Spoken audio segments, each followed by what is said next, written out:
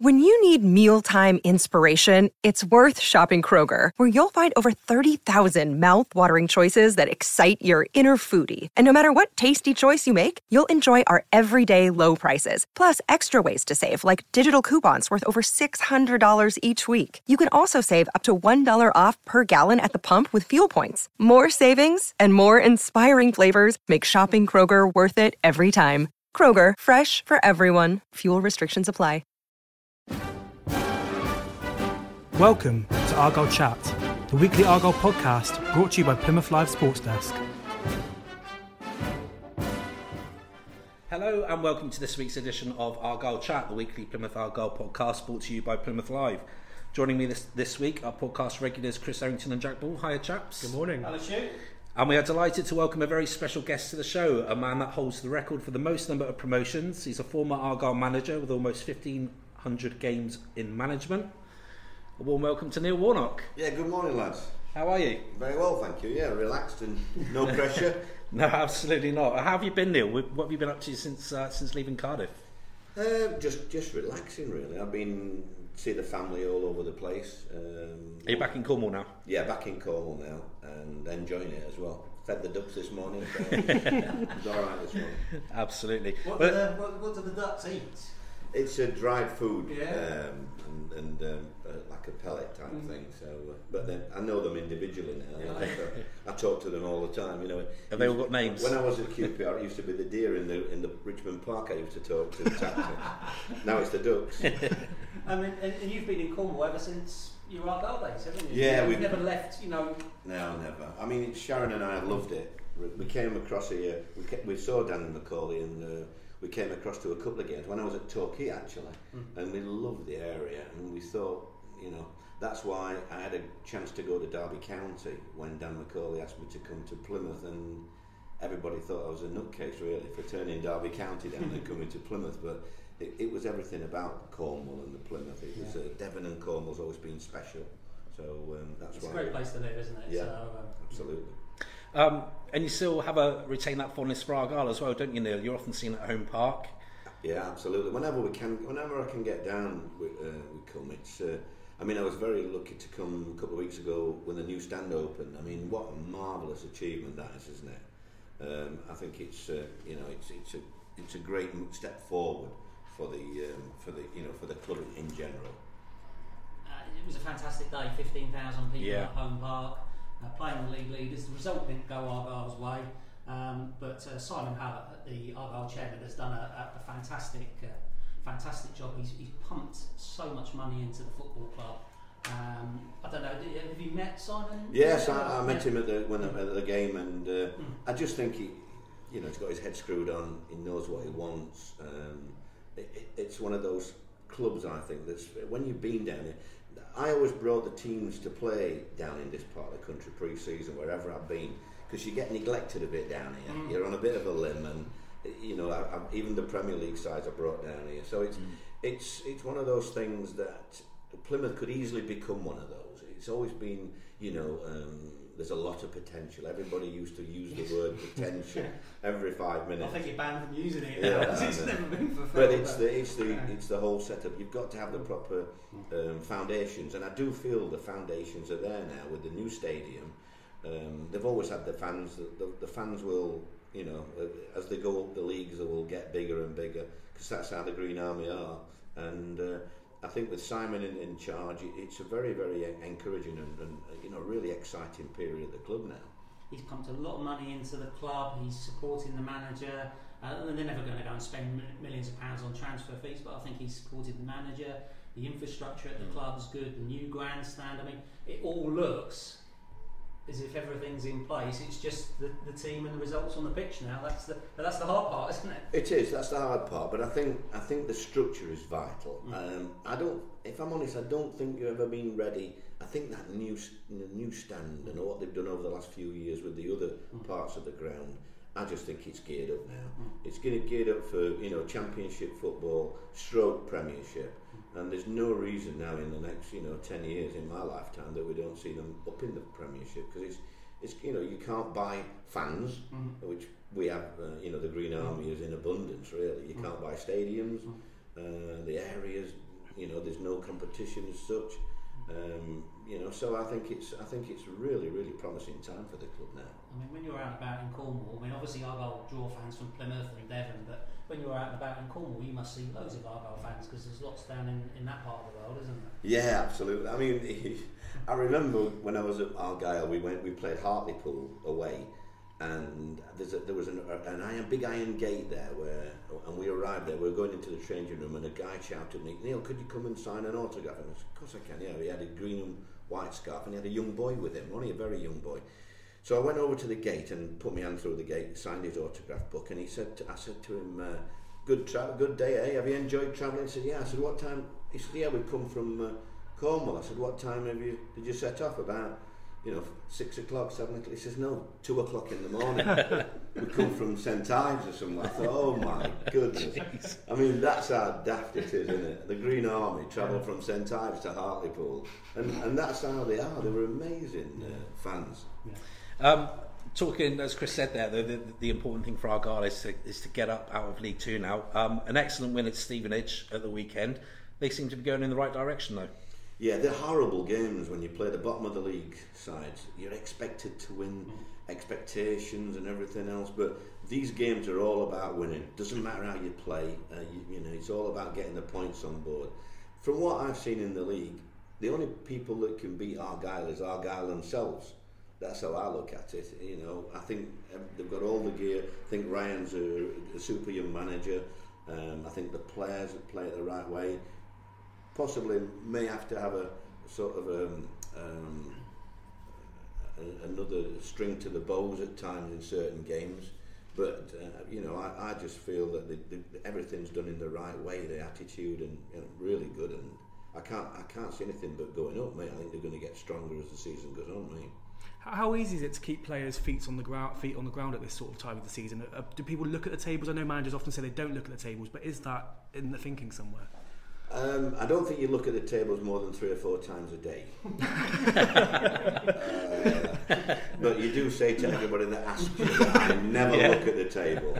I never think about the table or the fixtures. It's just the managers. That's how we are, isn't it? We don't give anything away in that respect. But players as well, they're always looking to see where they are, and it's nice to see them coming up now. They didn't have a great start, and a little bit like ourselves. We lost the first 5 games when I was here, and everybody were panicking, and then Mickey Evans coming and Blackie. I brought Blackie back in the goals, and we got to Bury and win 5, and then we never looked back really. So I think the same thing here. They play an entertaining game, and I just don't see any reason why they don't go up. Probably the crowds that they'll get towards the end of the season. The Argyle fans themselves will not have to get too impatient, because we don't want to put any more pressure on the players than there already is to get results. So I think the Argyle fans will play a big part as well. When it gets to this stage of the season, what's important for Ryan Lowe and the players to get over the line? What sort of advice would you give them? I think from a point of view of the manager, you know which one, the lads who are nervous, the lads who in training, you get a good feeling in training. Most of your work's done in the training ground, talking to players and getting vibes back from situations. You've got hunches in your mind about what you'd like to do, and you want it reiterated on the training ground really. From the player, you try and keep the lads who are nervous types a little bit more confident, and likewise the expectations, you try and play them down as not just to the fans but to the chairman and directors and everybody else. You just try and keep the expectations down a little bit, so that people don't get carried away. Sorry, Glenn. I was going to say, you mentioned that you think Argyle can get to the Premier League at some point. Matthew Pinney, one of our listeners, said, where do you see Argyle in 5 to 10 years' time? The Championship, do you think minimum in that time? I think to be an established Championship side is very, really, really within the realms now. I'm not sure the stadium and it was geared up for the Championship on a regular basis until these the new stand and everything else now. The facilities are fabulous now. I'm looking forward. I'll probably do a dinner down there one night, I think, now, because I looked in the room and I thought, wow, it's a good atmosphere, Chris, isn't it? Yeah, really. And you need your evenings with, you know, you need to generate funds, etc. Not just on a Saturday. So you know, it's got this. It can look after itself now, and I think you know, as long as they're careful and they don't go stupid, and I don't think Simon will.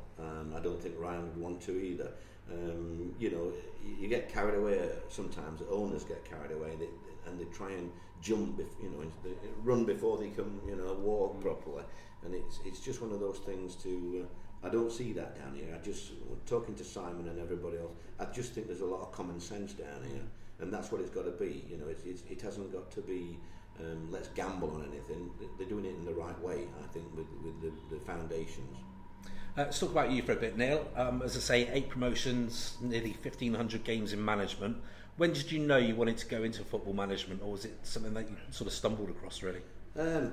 When I knew that I couldn't get to the top as a player, I was just an average player. Although I made 300 and odd games in the league, I was a winger.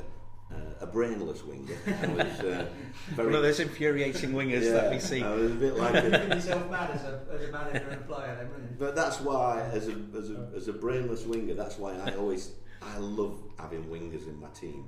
I love the excitement of a winger picking a ball up, and then, you know, I look like the lad James at Man United now. When he picks the ball up, I think, wow, go, go, go. And that's what I love in my teams. I've always liked wingers, and I don't give them I don't give as much criticism as a lot of managers because, you know, because they pull out of tackles here and there, they easily get criticised. But I do love wingers. But I wasn't. You know, they used to say open the gates at Rotherham, and I'd run out when I got the ball. But I had, like I said, 300 odd games. I knew I wasn't going to be a manager, a player at the top level, and I enjoyed managing then. I ran a Sunday League team. I used to collect the 50p subs, or it was 10 bob in them days, I think, and take the washing down to the laundry on a Sunday after the game. Occasionally clear snow off the lines to get a game on. I did all that stuff, you know, and we looked after ourselves. And then I went to non-league at Gainsborough and started in. I thought, I've got to do it the hard way, you know.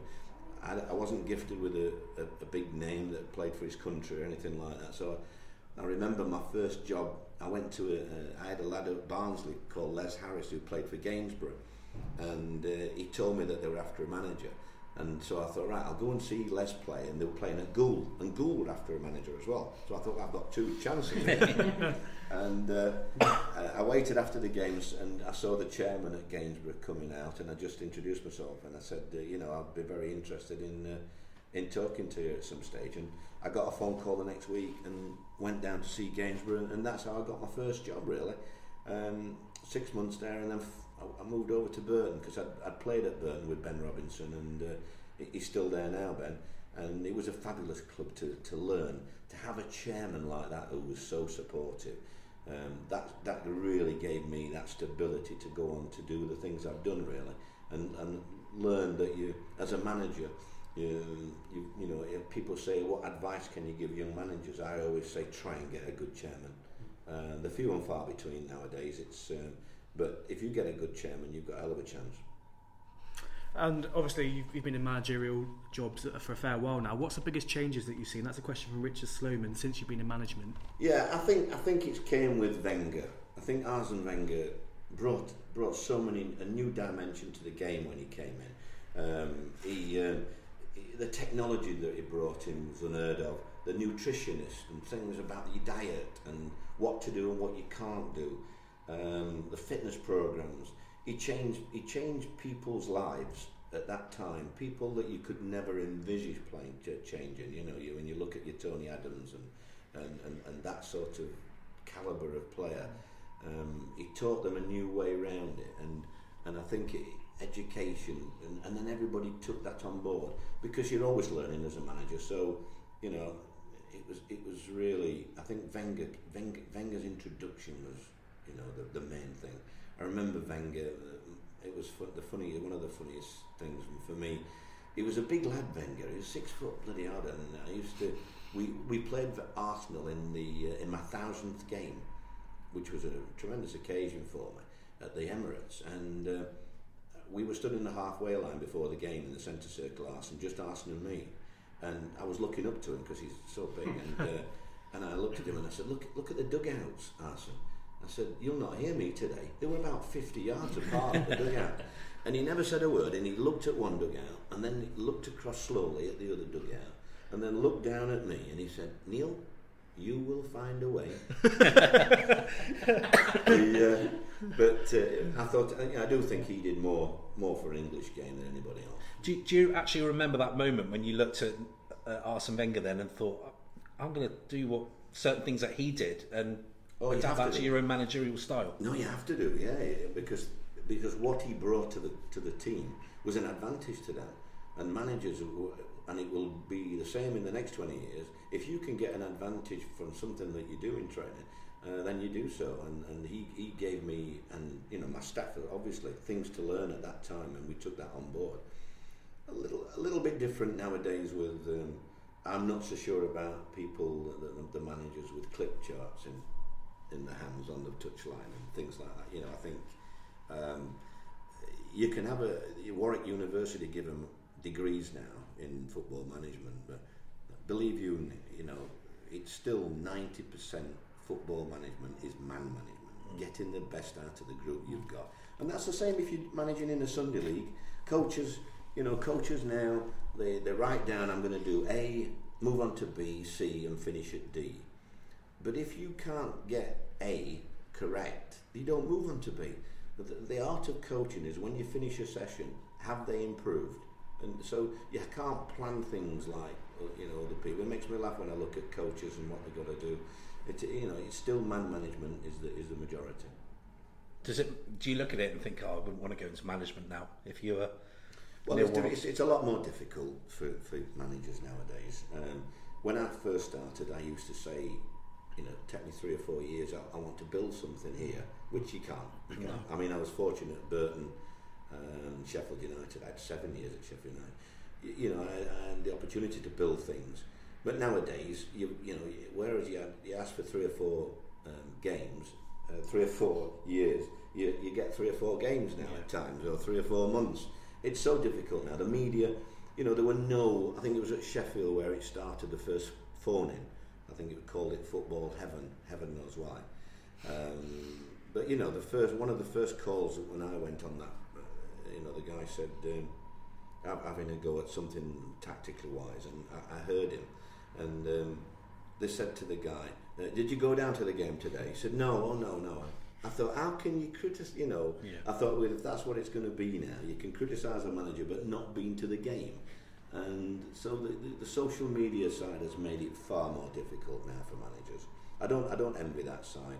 Also, you had your local journalists. I used to take them on the bus with me and talk to them on the way back and things like that. And you knew that if you said off the record, it was off the record. Now you get a lot of young journalists coming into the game now just looking for headlines with the red tabloids, and you've got editors that put a headline without, and you look at the story, nothing to do with the story. So it's far more difficult for managers now in that side, and the multimedia, that's the coverage and what have you. So it's like I say, I don't envy them, but I've enjoyed it. I've had some good friends as journalists as well, and you know the ones you could tell them anything, and there's still half a dozen of them now that I always say to you, off the record, and they all laugh at me when I speak to these lads, because that's how it used to be. Yeah, absolutely. Has there ever been a chance of you returning to Argyle over the years, either as a manager or maybe in a director of football role? Yeah, I think there was a couple of times the opportunity. I thought about it because I've been retiring now for about 20 years. Sharon, she says, how many more times? But I had a chat with James when James Brent was here. James, I like James, and I had a chat with him because I thought I could help at the time. I thought I could do a couple of days a week and give a bit of advice to the manager, etc., and take a bit off the work. Because the biggest problem, not the biggest problem, but I think there's not a lot of help between a manager and a chairman or the board at times, and it is helpful, I think, to have somebody that knows, that's been around in that area, that's not threatening your job, that don't want your job. When I spoke to James about doing a couple of days a week, I think he talked to Martin Starnes, who was there at the time, and Martin didn't think it was a good idea. He thought that the manager would think that me being above him would put a lot of pressure on him, which really I thought was rubbish. I would have quite enjoyed, helping out at that time, but it wasn't to be.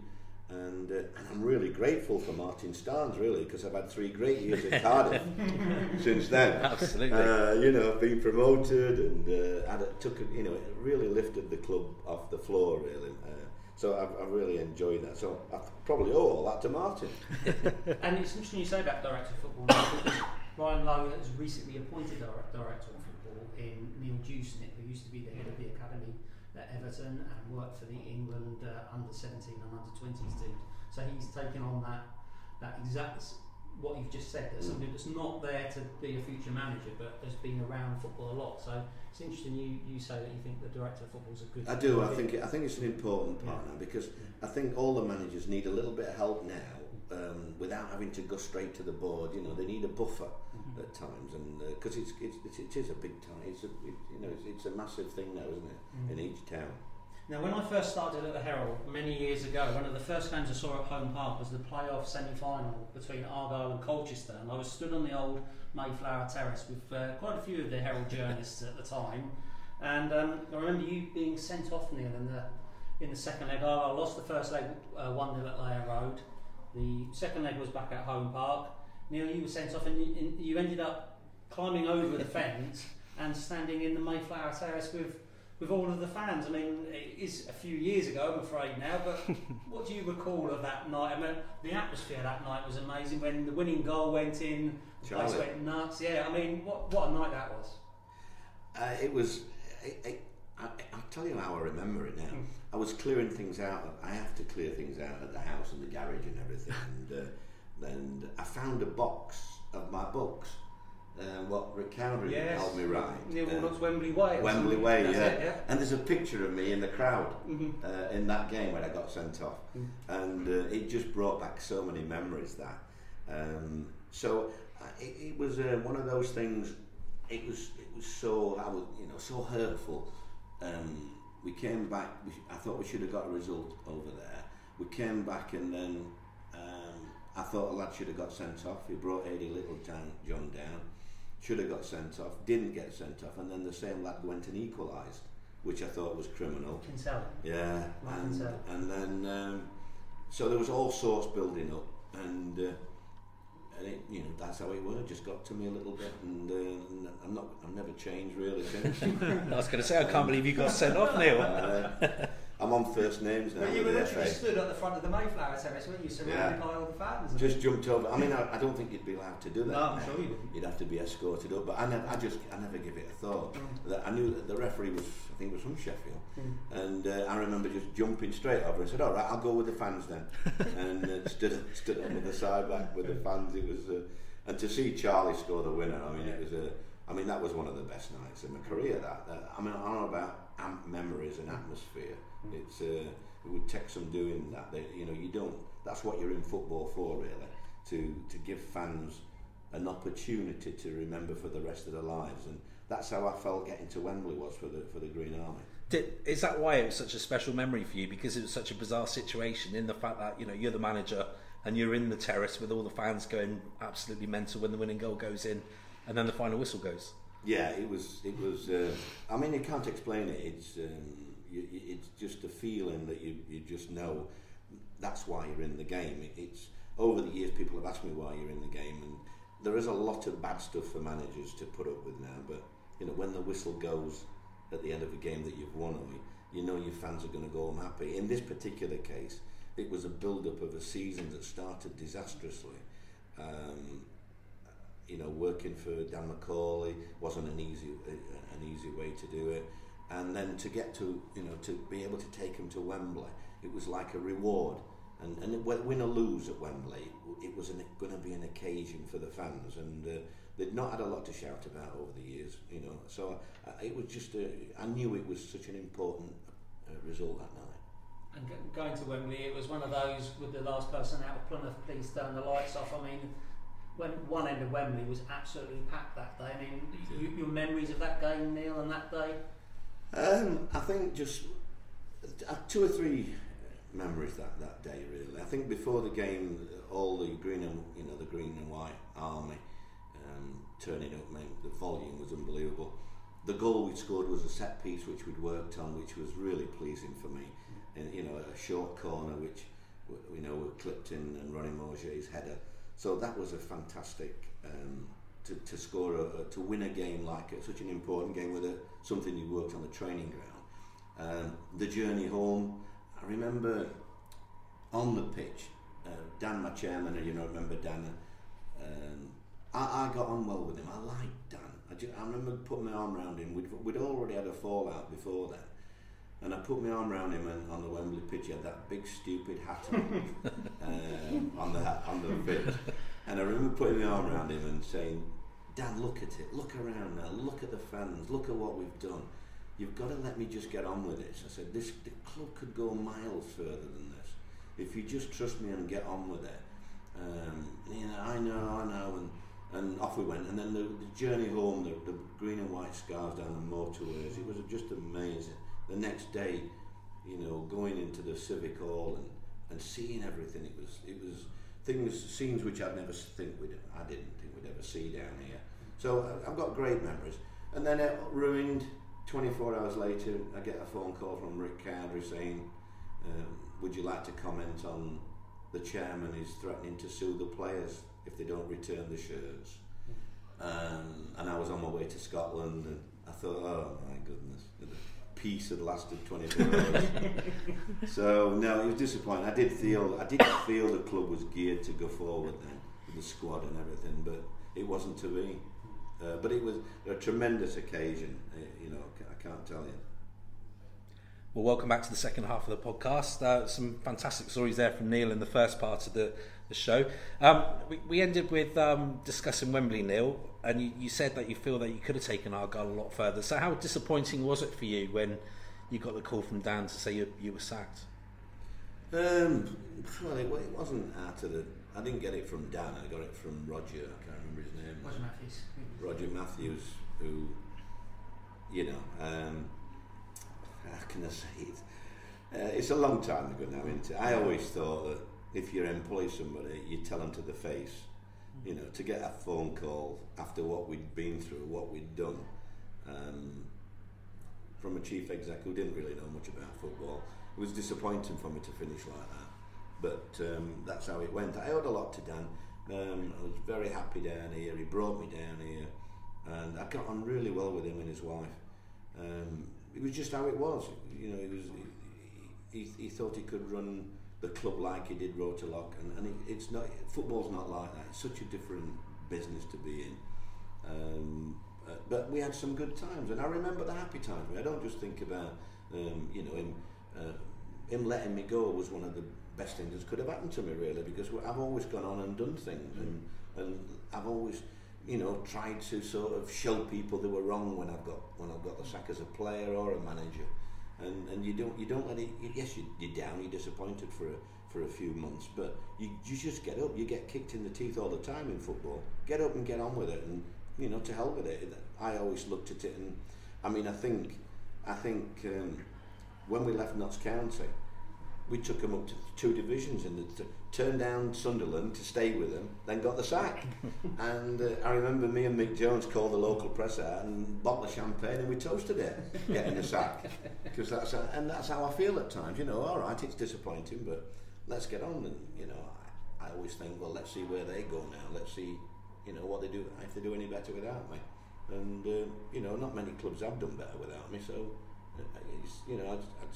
It was a disappointment at the time, but you move on. How easy or hard is it to pick up your life and just move on, though? Because do you get used to that pretty quickly? You have to do, yeah, because football is like that. It's a rat race as well, isn't it? So you just have to, all the disappointments you have to put to one side, and that's all you can do. Just put them to one side. As we say, we've had loads of questions from readers. Bevis Robbins, what was it like working with Dan McCauley? I think I've answered that.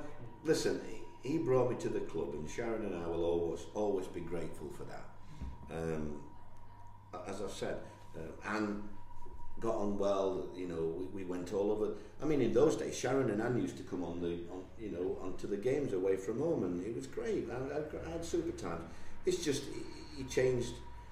I think a lot of chairmen, what they don't understand is the local fans want the manager to speak. They want to listen to the manager, not the chairman.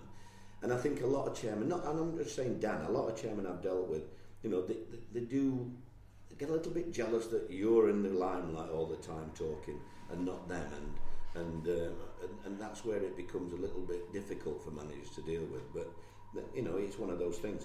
Yes, I had difficult times with Dan, but I remember the good times with him. We had some great times, you know. Remember going to watch Barry White in concert with him, and me and him jumping up and things like that. You know, it was all right.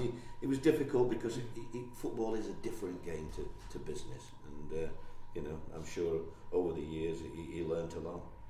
Lee Newson's asked, who was the hardest working pro at the club?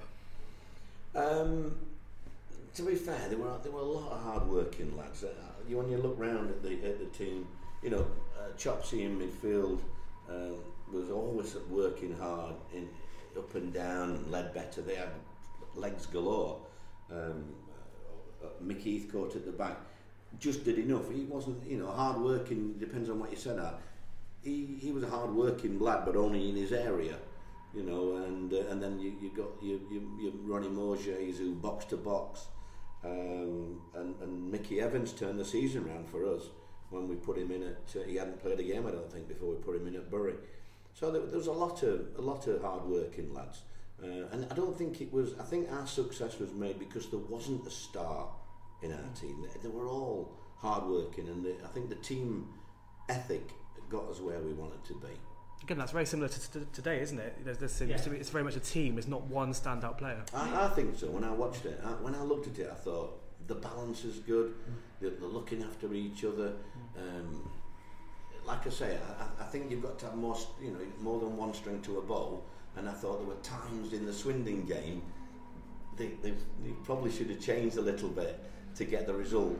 But you know, you've got to say, look, if you believe in your philosophy and you continue, then you've got to do it that way. But I was disappointed in the result. But the way that they played, I thought, you know, that's what people want to see now. You know, you've managed at the highest level, and you've managed players like Martin Barlow and Chris Ledbetter and teams that won promotion in effectively the 4th division. Do you have to have a different management style to deal with Premier League players compared with the likes of the lower league players, or is it the same principle that you try and get across to all players? You know, there's a difference in ability between the players that you work with. Yeah, I think even in the Premier League, in my early Premier League days, I didn't change. It was only in the latter ones, probably when I went back to Crystal Palace, a little bit at QPR. It's a different type of player now. You know, the agents, the money, and the money financially now. I mean, it's ridiculous. So in the past, where you could find a player and for discipline, etc. Now, very difficult now with the money that they're on, etc. To have that. You know, you've got players, if you have a disagreement, going to their agents, and their agents go to the press, and it's a minefield now. So it's changed completely now. I don't envy that. I don't enjoy that, if I'm honest. I've always enjoyed the Championship more than the Premier League, only because it's that, you know what you're getting in that league. Absolutely. Ben Robinson says, in the internet video, you say you want to beat Plymouth so much. Why was it so important to you to come back and beat Argyle? Well, no, I mean, I would have said that because the team I was playing or managing for, I always wanted us to beat everybody. And Plymouth was a special part, and yeah, I coming back home here, all my mates around, you know, all the neighbours, and I remember David Jasper, one of my neighbours, coming, you know, and giving me some steak, and I said, you know, we're going to beat you, and so I always tried hard to beat, but it was, you know, never took away from the fact how much I loved Plymouth. It was a special part of my life. So you know, it's that was the reason. It was just professional, really. You've got to try and win the game you want to be. And were you happy to do the Warts and All documentaries and allow cameras into the changing rooms? There are some quite famous footage of you in changing rooms, and I know fans love them up and down the country. Yeah, I did. I mean, I did it in the right way. The one I did, the last one I did everything without cutting anything. I was myself. but I trusted the cameraman and the people that were doing it. I trusted them 100%, and I said to them, the only way we can get a good one, true one, is for us to have a relationship. And you have to, I can't be putting anything on after that I don't want to put on. But it'll be good enough for you, because I want to be myself. And they agreed to that, and we did that, and it was pretty amazing that. I mean, there were some of the earlier things in the dressing room with me. My daughter Amy, who was at Plymouth College, said they used it now and then for motivational speech. I did ask her if they bleep things, but I think she said no.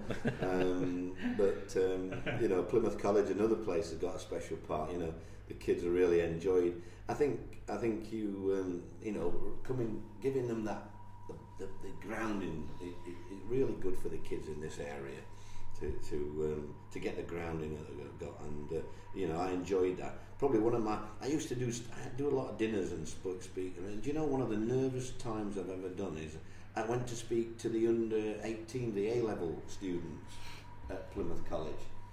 And you know, it's such a different to what you're used to. Yeah. And I remember thinking, why am I nervous? You know, but it's I do enjoy talking about my past and some of the stories, and school-wise as well. You know, because I told them all the warts about my childhood at school, and you know, smoking in the toilets and, when I was 13 for a year. I don't know why I did that, but anyhow. I'm sure Argyle will be in touch, Neil, because with that new conference and hospitality centre, and they're going to be looking to have guest speakers and things like that. So yeah. I'm sure that would be a good occasion. I'd like to certainly go along to that one, that's for sure. Absolutely. I think Jack hit the nail on the head there. That the documentary is on YouTube and what have you. They're fascinating viewing. The last club you were at, Neil, was obviously Cardiff. How difficult were the last few months there, especially with what happened with the tragedy with Emiliano Sala? Yeah, I mean, it's probably the worst period in my career, and that's, you know, it's gone a long time, my career. I think 40 years now. Is it 50 years? I keep forgetting. 50 years, isn't it? It might be nearer 50. Yeah, I think it is. Right. Or is it 50 with playing? I don't know. No, 50 managing, isn't it? Oh my goodness. So, you know, it was one of the most difficult periods, because you don't expect anything like that. You know, you don't plan. You can't have any guidance or coaching or anything like that. And you know, it was a really traumatic period, which I don't think you'll ever really forget that. You know, I mean, it's still an ongoing situation now as well, and that. So that was difficult, but fans were amazing. The fans, when I went to the club, it was really fractured. It was all split up. There was, you know, all sorts of things, and they've been changing colours to the shirts, reds, and all sorts of things, and they looked like getting relegated. And to go in there and change it and get the success was amazing for me, and that I couldn't have done that without the fans. The fans were absolutely amazing from day one. I wanted to give them something to cheer about, and we did that. And then to get promotion, really, with the squad we had, was probably the best achievement of my whole career, really. And now that, you know, it's steady. I always said when that I would leave once if there's some of the fans, and we were a minority then, just getting itchy feet, and everybody wants utopia. You sometimes forget where you come from, really. And so I thought it was the right time, and now they've got a new manager, and hopefully they'll build on that in the next couple of years now. But it was a fabulous club. I had the best talk about chairman. I had Mehmet Dalman as a chairman, and without him I couldn't have done it. He was amazing, him, and I'll always be in his debt and gratitude, because him and the crowd, I'll never forget the Welsh anthem, national anthem, when they stand and sing it, the hairs on the back of your neck. I have never heard anything like it. So, you know, great, and I'm glad that I put that back into them and made it a club again. So it's one of the most pleasing things in my life. Absolutely. Well, one final thing, Neil, we like to do a little bit of a fun quiz. So if you're up for it, we'll give you the 20 questions quiz. Oh. Okay, Yorkshire or Cornwall? Cornwall. Cornish pasty or greasy chip butty? I like a greasy chip butty. Spoken like a true Yorkshireman. A gallon of Magnet or packet of Woodbines? Neither. I don't drink beer and I don't smoke. But you did at 13 though. At 13, yeah, it would have been Park Drive actually. I didn't have a Woodbine. Okay, Carragher or Neville? Neville. Red or green? Oh, well, I'm a red man really, but I'd have to say green sat in these studios. Home Park or Bramall Lane? That's difficult. I can't sit on the fence. I mean, I'm a Sheffield United fan. That's allowed. Up as champions or through the playoffs? Through the playoffs. Yeah. I mean, champions is great, but when you've got success, I've had 3 playoff finals. Or is it 4? I can't remember. But I've had 3 or 4 playoff finals and at Wembley, and they've been amazing because the fans never forget it. They never forget that. I get fans coming up now, and they're grown up now. And they say, like, "I was there in '95, whatever it was." On the, and it's something that you take with you for the rest of your life. It's fabulous. Absolutely. Owls or Eagles? Owls or Eagles? Owls or Eagles? Where do owls come into it? Sheffield Wednesday or Palace? You don't say things like that. It's a swear word to you. Yeah. Eagles. Playing or managing? Managing. Arm around the shoulder or hairdryer treatment? Arm around the shoulder. VAR or no VAR? VAR for definite, but with the different people running it. Yeah. Messi or Ronaldo?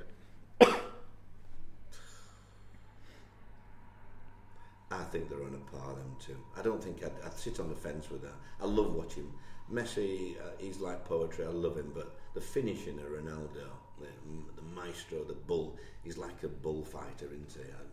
A matador. I love watching both of them. Chris Billy or Ronnie Mojay? Chris Billy or Ronnie Mojay? Chris Billy, when he bent down and scored the winning goal for me at Huddersfield. And Ronnie Mojay when he scored the winning goal for me at Plymouth. Simon Jordan or Vincent Tan? Well, Simon Jordan's the best. I think, if not the best owner I've ever managed. So I'd have to say Simon in that respect. Wenger's Arsenal or Pep's Man City? Well, Pep's Man City, I've never seen anything like it. Stood on the tide line. I have never seen football like it now. If they had Van Dijk, they'd be winning the league now. I think they're an amazing side. I mean, you don't want to play against them. Oh my goodness. I remember at 3-0, 0-0 after half an hour thinking, we're doing well here at Cardiff, and 3-0 down 10 minutes later. And now even me under my breath was saying, what a goal. Fine the wife for disgraceful comments or fine a player for missing training? Missing training. Mike Riley or Joe Riley? Mother Riley. They're neither of them. FA Cup replays or extra time and penalties? I think it's going to have to come to extra time and penalties soon. But I want replays for the lower division. I think when a cup's drawn, it should be drawn and the lesser side should have the right of playing at home. That's where I would like. If it's a lower division side, they should have the right of playing at home if they want. And then it goes to extra time and penalties? Yeah. Or listen to Barbra Streisand or watch Downton Abbey? Barbra Streisand live. Oh, New York. Fabulous. You fill up my senses or you fill up my wine glass? You fill up my senses. Well, there we go. Brilliant. Neil, thanks ever so much for coming on the show. It's an absolute pleasure. No problem. Thanks Thank you very much for sparing time. It is appreciated. Yeah, absolutely. So when can we expect to see you back in the dugout? Who knows? It could be a week. So it could never. I mean, if I don't get something in the next 2 or 3 weeks, I'll probably just call it a day. And I'm looking forward to relaxing. I've got 1 or 2 things now with Sharon, and we're enjoying it at the moment. So I'm not really missing it. The first few weeks were really difficult, but not now. Excellent. Okay. Thank you. Brilliant. Thanks, Neil, Chris, Jack. Thanks for joining me, and thanks to you out there for listening. We'll be back with more of the same next week. Bye-bye. We are always happy to hear from you, and if you have any questions for our panel, please tweet them to our Twitter account @HeraldPAFC or visit our Facebook page, Plymouth Argyle The Herald. Thanks for listening.